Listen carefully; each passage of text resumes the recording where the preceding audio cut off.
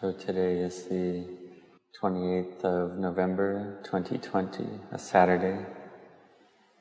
Today is the anniversary of the starting of Wat Mapchan.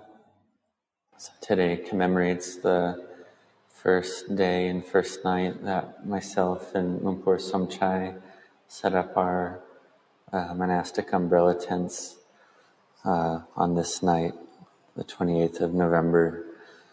Back then it was the year 2527 by the Buddhist reckoning, 1984 by the Western calendar, 36 years ago. And ever since, we've been practicing Dhamma here. So we see that this time, this 36 years, gone by very quickly.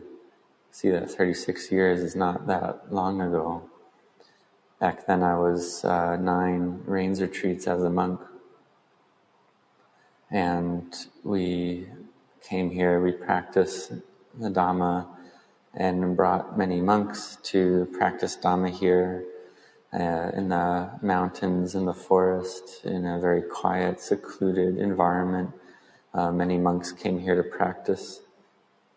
And the monastery got built up and developed, and many lay people and monastics came here. And also many branch monasteries of Wat Mapchan have grown up and been built all around Thailand and in other countries around the world as well. Lumpur Cha taught that when a monk went away from the main monastery, Lumpur Cha taught that one goes to practice the Dhamma, not to build monasteries. As a monk, one develops one's heart to improve and become higher. One doesn't go to build external things like monasteries and buildings. It's the duty of monastics to develop their minds and hearts.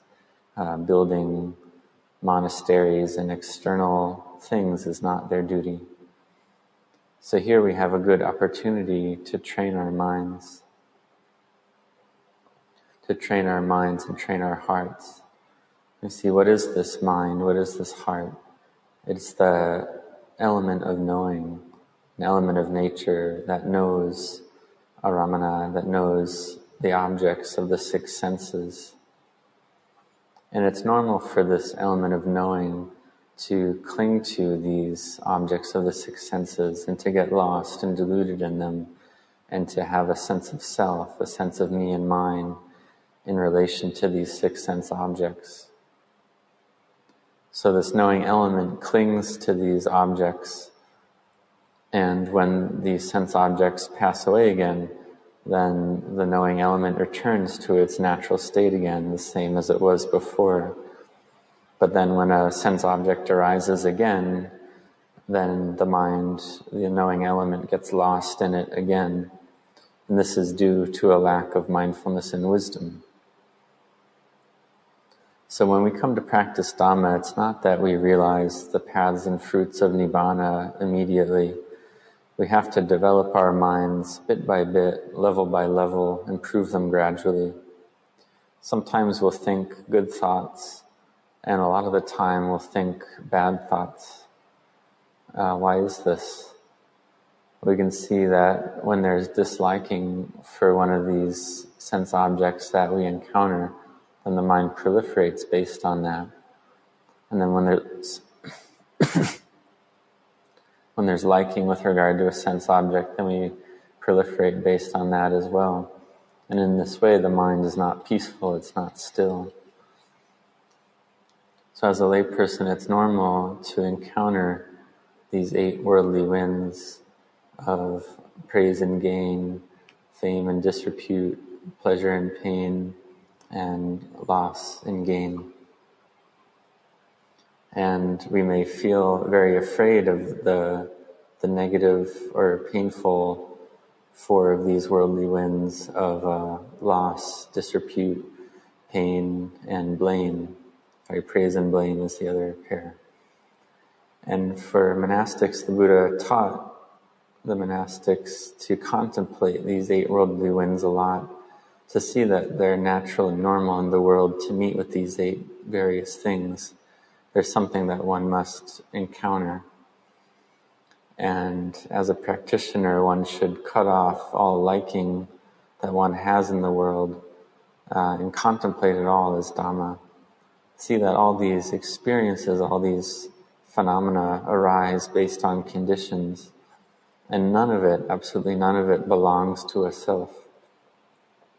It's like we have dreams. We can dream about many different things and have many different dramas in our dream world. But when we awake in the morning, we realize it all wasn't real. There's really nothing there at all. So these lives of ours are the same. The days keep passing by, arising, staying for a bit, and passing away. And life itself arising, staying for a bit, and passing away. And we see that these bodies, we can't take them with us when we die. Everything, absolutely everything in the world, we must throw it all away in the end. We must put it all down. And even though we may hear this teaching and understand it to one level, the mind has this habitual clinging to the things of the world. And this is normal for a mind that's lost in delusion. So we must train the mind to become peaceful, to do the meditation practice and cultivate samadhi, to know the in and out breath. And throughout the day we can repeat the meditation words, Buddho, Dhammo, Sangho, and do this a lot. And if our mind still doesn't stop thinking while doing this practice, then we can chant the praises of the Buddha, the Dhamma, and the Sangha, the Itipiso chant, Sawakato, Supatipanno. And in this way, the proliferation and busyness of mind can decrease. When it's decreased, then the mind can see clearly. And what does the mind see when it sees clearly? It simply sees that everything is unstable, ever-changing, and impermanent. We can contemplate any pleasurable feeling we've had in the past.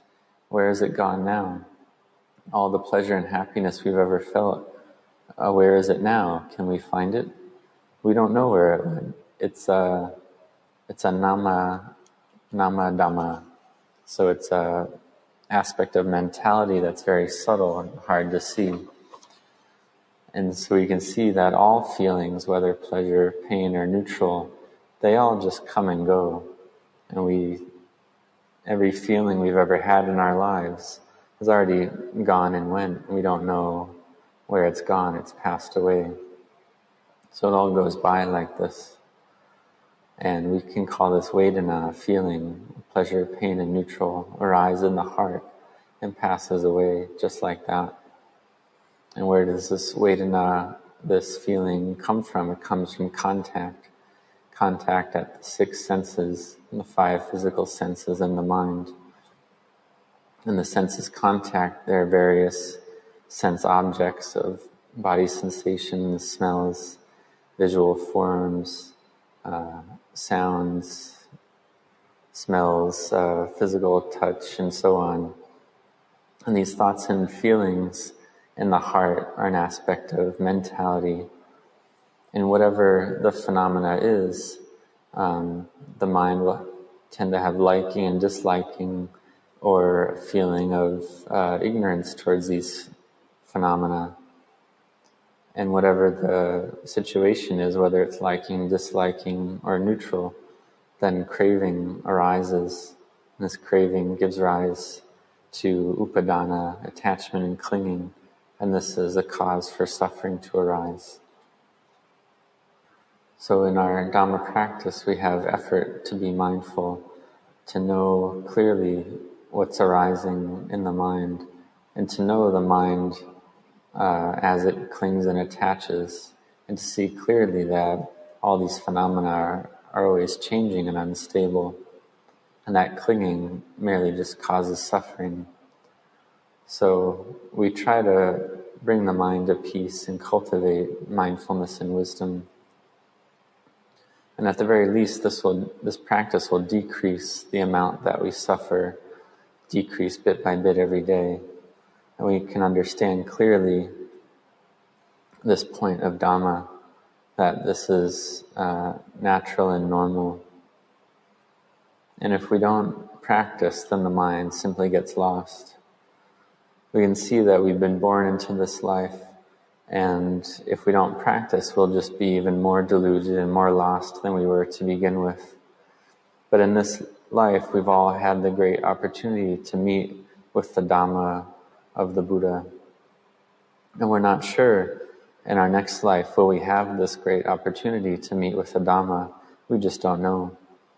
What we do know is that we must die.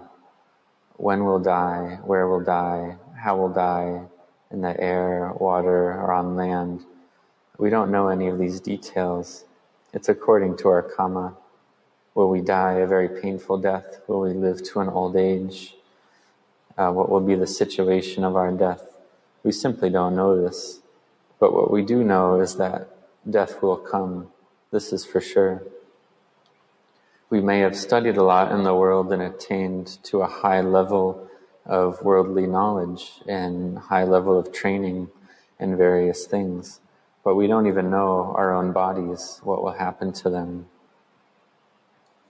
So practice the Dhamma to make the mind still. We see that there's been 36 years of this Dhamma practice at Wat Mapjan, of sincere practice. So given this length of time and the sincerity, there must be at least some collectedness, some peacefulness, and some wisdom that's arisen in the minds of these practitioners, and more right view, more correct view arising in the mind, more understanding, correct understanding arising. So may you all have effort in your Dhamma practice. And shortly we'll chant 108 repetitions of the Iti Piso chant.